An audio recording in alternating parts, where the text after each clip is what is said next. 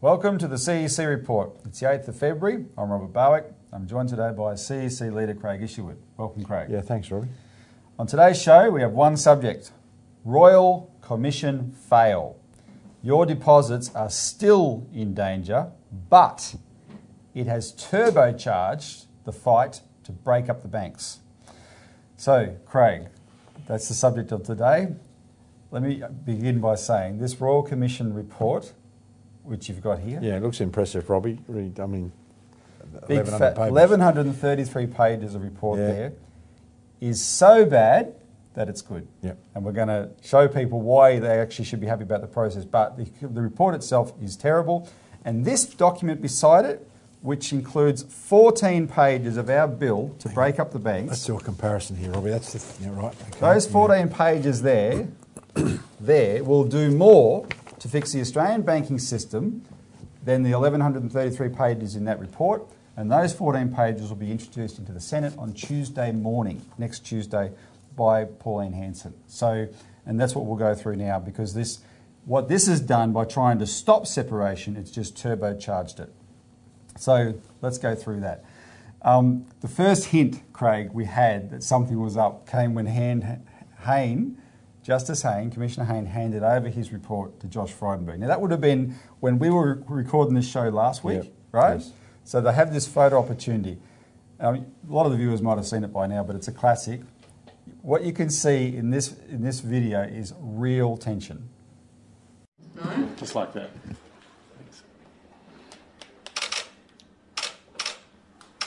We get a handshake or something between? Nope. No? Could you look at me, sir, if that's right, Commissioner?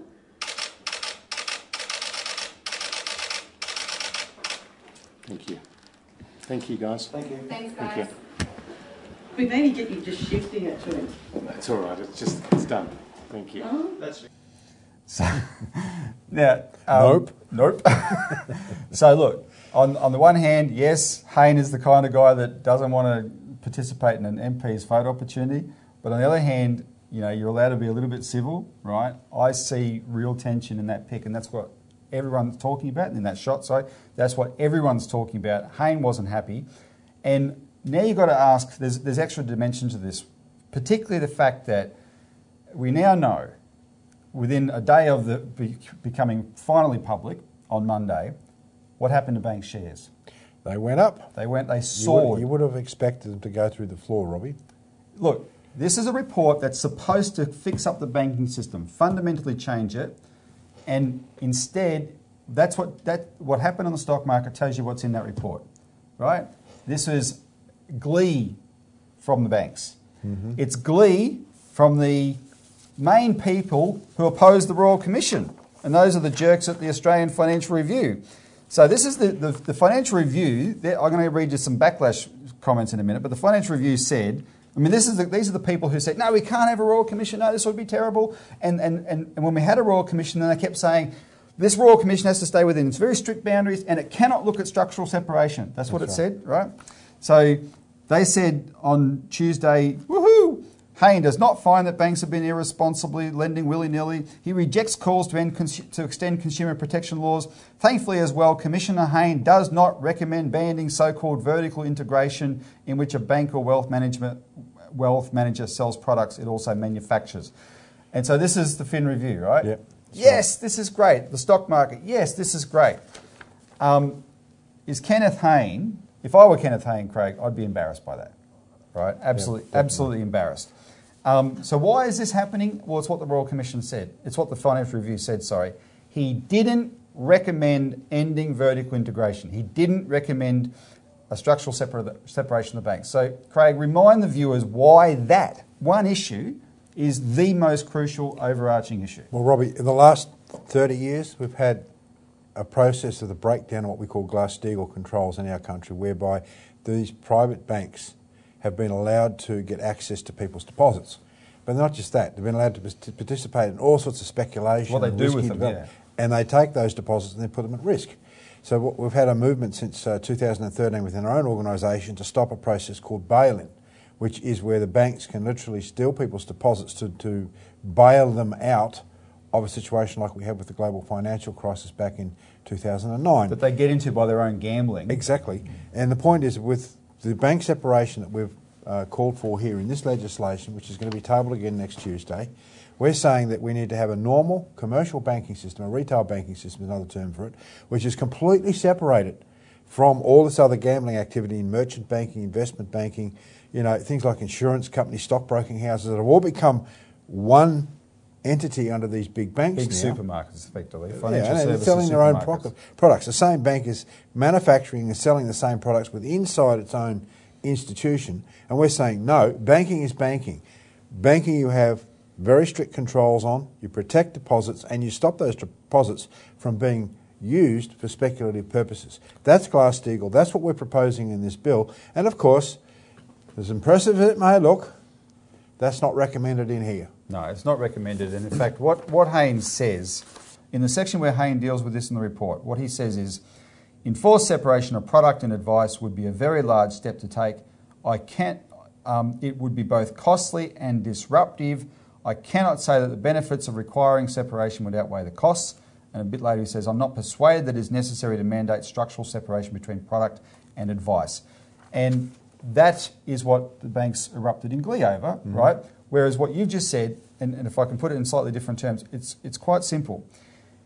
If a bank doesn't own an insurance company, Craig, it's not going to sell you insurance that you don't need because there's nothing in it for the bank. That's right. If a bank doesn't own a financial advice business, it's not going to suck you into giving bad financial advice, getting bad financial advice because there's nothing in it for the bank. That's right. So what Haynes is saying is, no, we don't have to break them up. So you remove the conflict of interest entirely.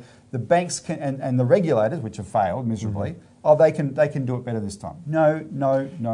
And Rob, it's not like the banks aren't going to be profitable if they're broken up. I mean, but they may not be returning 13%. 13, that's right. Right, on these huge profit margins on the shares, right? That it might go down to something that, like globally is more like a 5, 6, 7% return or something. Even that's high, right? So the point is that the argument that it's going to be a costly exercise because banks are going to become less profitable is a complete nonsense. No, and if you say that, and then the twisted argument, really twisted argument, Craig, is, most Australians are the investors in banks through their super funds, so they will suffer if the banks aren't as profitable as they were. Well, that profit is coming out of their pockets, though. They are being gouged in the here and now for profits that are supposedly they're going to benefit from when they retire. And think of the other side of that, Robbie. These super funds are investing in these bail-inable bonds, which have got higher returns, sold by these banks, right? Which means that when the banks get into trouble, at some point in the future, those bonds basically disappear and people's super savings get lost. Yep. And see, this is the duplicity of these banks. So we're going to talk about in the next segment or two how the rigging of this came about, how they got this, made sure Hayne didn't recommend this. But in the meantime, I just want to give a few quotes to prove to people how this is actually, by trying to squash structural separation, they've only turbocharged it. So what's interesting is the number of people have come out in the media and saying and slamming the Royal Commission because of this one issue. So let me just read you some of the quotes. Alan Kohler, who's probably Australia's most well-known financial commentator, he said, Kenneth Haynes' final report was a stiff and eloquent ticking off of the financial services industries, but it is also a failure. Specifically, his decision to not call for the separation of product and advice is both inexplicable and egregious.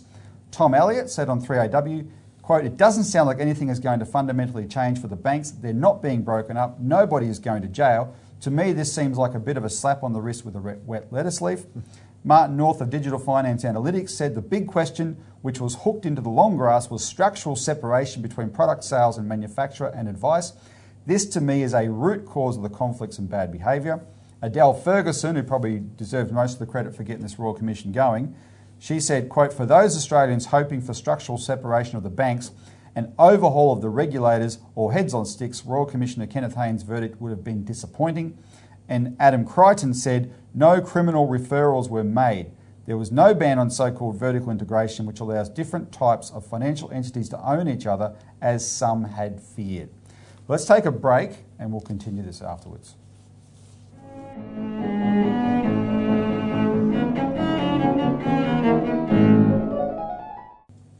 Welcome back to the CEC Report, where we're discussing Royal Commission fail.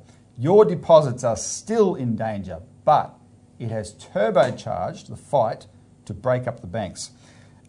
Craig, before the break, we're reading all the commentary of these well-known media financial commentators on how this was the issue. Hayne failed by not recommending separation. The most interesting one, though, came from Michael Pascoe. So Michael Pascoe is a well-known financial journalist, used to work for Channel 9 for a long time, etc. In his contribution on this in the New Daily, he had a scoop. He revealed that there had been this spike in trading on the stock market at 11 o'clock in the morning on Monday. Now, that's when there was supposed to be a lockup, where none of this was leaked until 10 minutes past 4 on the Monday night after the markets had closed. But at 11 o'clock, suddenly the bank shares rallied. And everyone knows it was an insider trading leak and they're illegal. But what was the leak about is the question. Well, guess what it was about? Pascoe wrote, it appears the leak that the banks would be fined didn't initially extend to AMP. The necessary nod there was that vertical integration of wealth management would be allowed to continue against most observers' expectation and certainly mine. The preservation of vertical integration, allowing an institution to own financial advisors, the investment platform they use and provide products for them to sell, seemed to me to be dead for all money. The inherent conflicts of the model are obvious, or so I would have thought.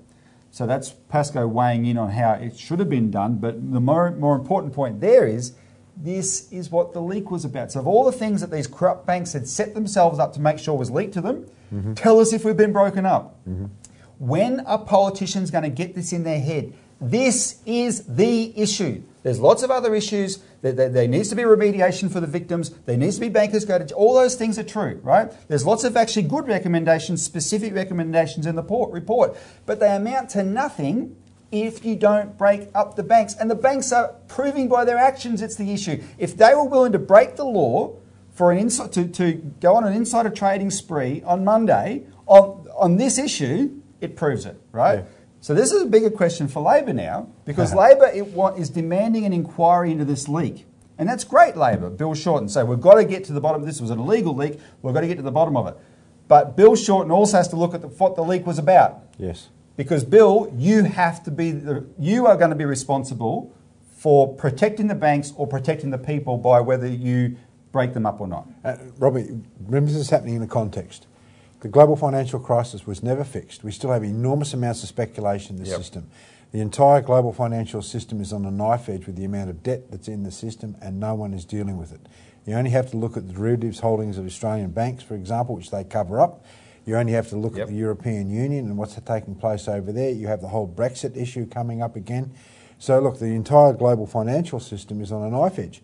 So Bill Shorten, look, we're going to have an election very shortly, and there's pundits saying that Bill Shorten's going to get elected. Well, that's not actually that certain, because if he's not seen to act on the interests of the Australian people based upon what they know, and there's more and more outrage about what's taking place, what hasn't been done. I mean, you still got all the victims there, and the best thing that the Haynes Royal Commission did was put all the victims on the stand and let the Australian people see what these people would...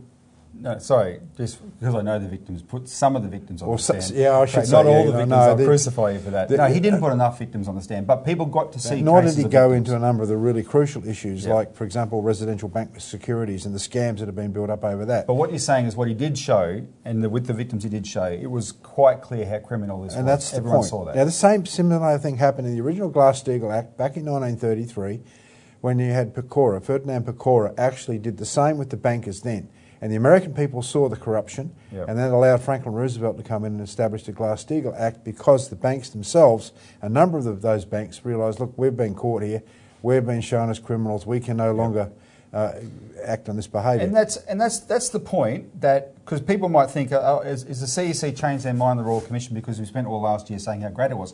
No, the hearings were great, but he was given a bad terms of reference at the beginning, which we'll talk about more in a second. And his final report adheres to that bad terms of reference. What happened in the middle was excellent. In fact, the final report, the punishment, doesn't fit the crime that he proved in his hearings. And the thing about Royal Commissions, Robbie, is we've always said you don't have the government doesn't have a Royal Commission unless you already know what the solution. Good. I'm glad you raised that because that's where we're going to go to now. So the first part about that, as you said, just saying that there hasn't been any change since the global financial crisis. We know the bank has got to control the response to the global financial crisis that they caused. That happened globally.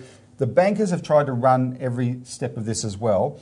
And in collusion with the government, which specifically, Craig, means the Treasury, because there's a revolving door between the Treasury and the bankers. So one of the revelations that has come out thanks to the ACTU, they went on this freedom of information exercise to grab the letters that everyone knew that the banks had written a letter to Malcolm Turnbull on the 29th of November, basically approving the Royal Commission, or supposedly calling for it. So now we've got those letters. I'm not going to go through all the specific details. Listen to Sally McManus explain what the letters were. So the ACTU put in a Freedom of Information request to find out what correspondence was there between Scott Morrison and the head of the banks in the lead up to the Royal Commission being called. And this is what we found. On the 29th of November last year, Ken Henry, who's the head of the NAB, wrote to Scott Morrison and Dear Treasurer in this particular letter, which, as you can see, is titled Draft. The other thing you can see on this letter, it says, for the purposes of discussion. Now, what does it include? Of course, it includes a whole lot of things saying how great the banks are and how they've been held up to scrutiny and that there's no problems. But the other things it says is it makes comments on how long they think the Royal Commission should go for, the type of person who should be the Commissioner, what the terms of reference should look like, and of course the scope of the Royal Commission. So that was a letter sent to Scott Morrison on the day before the Royal Commission was called by Ken Henry. At that point, it was a draft. The very next day, what happened is Scott Morrison received another email from Ken Henry. He received this at 7:28 in the morning, and that email included this time the same letter, but for discussion is removed at the top. And as you can see, it no longer says draft. And what does it say? Pretty much exactly the same thing as the first letter. A few little changes here and there, but nothing of substance. And at the end, it is now signed by the heads of the big four banks. So how can it be that you call a Royal Commission and you consult the very people who have been now found to have been engaged in a whole lot of criminal behaviour? How can you consult them about the commission and about how it's held and about who the commissioner should be and about how long it should go for? And it really goes to the heart of the problem, doesn't it? This commission was set up in a way to limit the damage to the big four banks, to mean that there wasn't going to be systematic changes to the heart of the problem that the commission finds, a problem of being driven by profits and by greed. Scott Morrison has got a whole lot of questions he needs to answer about working hand in glove with the big four banks. Now, Craig, that was, I should say, that's Sally McManus is the ACTU secretary, right? So that tells you everything you didn't know. As one of the main whistleblowers said, Jeff Morris, he said the banks literally wrote their own ticket. As we suspected, Robbie, because the Liberal Party politicians are in the pockets of the banks. Now, Ken Henry, though, Ken Henry's just bit the dust as of now, right? So he's warned this. He was the one writing those letters, right? No one is totally untouchable, but it's easy for the banking system to expel a Ken Henry so they can keep themselves going. That's right. And that's the they're issue. not really expelling him, Robbie. He's just moving on to another. Well, what people should not accept is the term heads rolling. Yeah. His head has not rolled. Andrew Thorburns' head has not rolled. These guys will get fat payouts, right? And they'll be set for life. Yep. All right, let's take a quick break.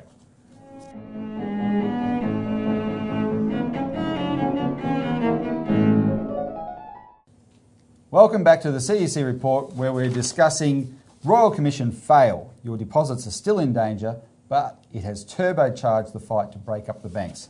So, Craig, as we've just been showing, everyone is now focused on this question of breaking up the banks, right? And this is great because it means if the government thought they'd killed it off with the sham of this report, this is going to blow up in their face. One of the things that's happened is people are now questioning, well, look, this was so obviously rigged, how was it done? So we played the video before the break of Sally McManus from the ACTU showing through that they wrote the letters to the banks, wrote the letter approving it, etc., and actually giving instructions on the parameters of the Royal Commission.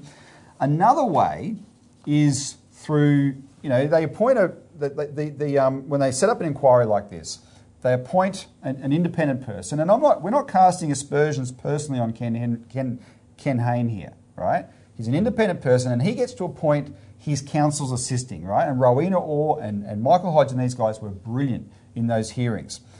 But an 1,133-page report like this is not written by Kenneth Hayne. It's written by the Secretariat. And the Secretariat is this massive body of 30-odd staff or so who are picked by the Treasury.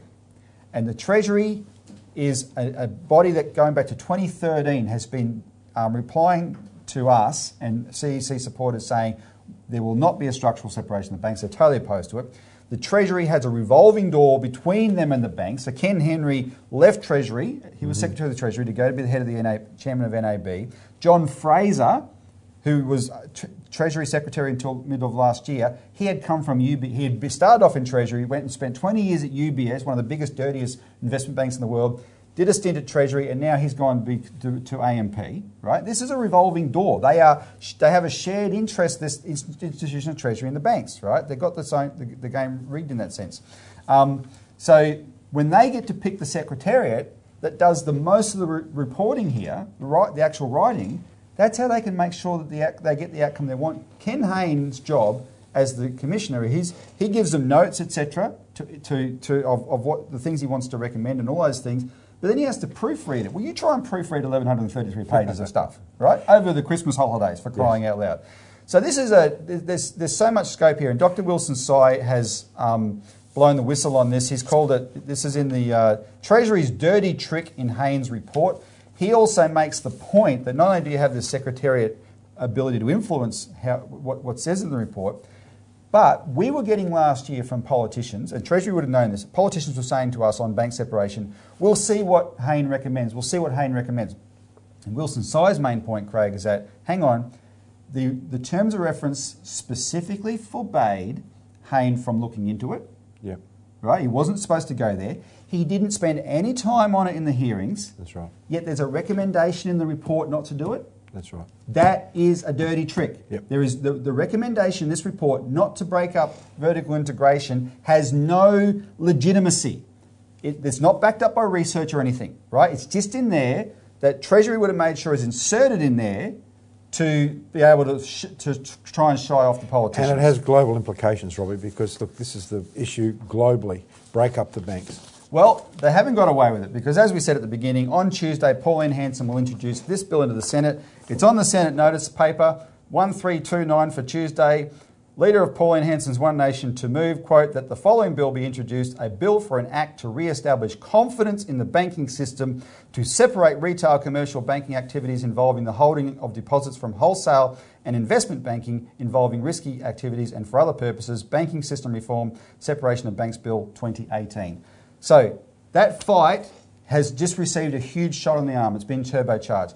As we always say, get involved, get active, call your politicians, tell them this is garbage and they have to get behind this bill. Get the Australian Alert Service, Robbie, because you've got some brilliant articles in there that go through this in detail, which we haven't had a chance to really cover. Call our toll-free number for the elaboration in this. But Craig, thanks very much for joining us today. Robbie. Thank you to the viewer for tuning in.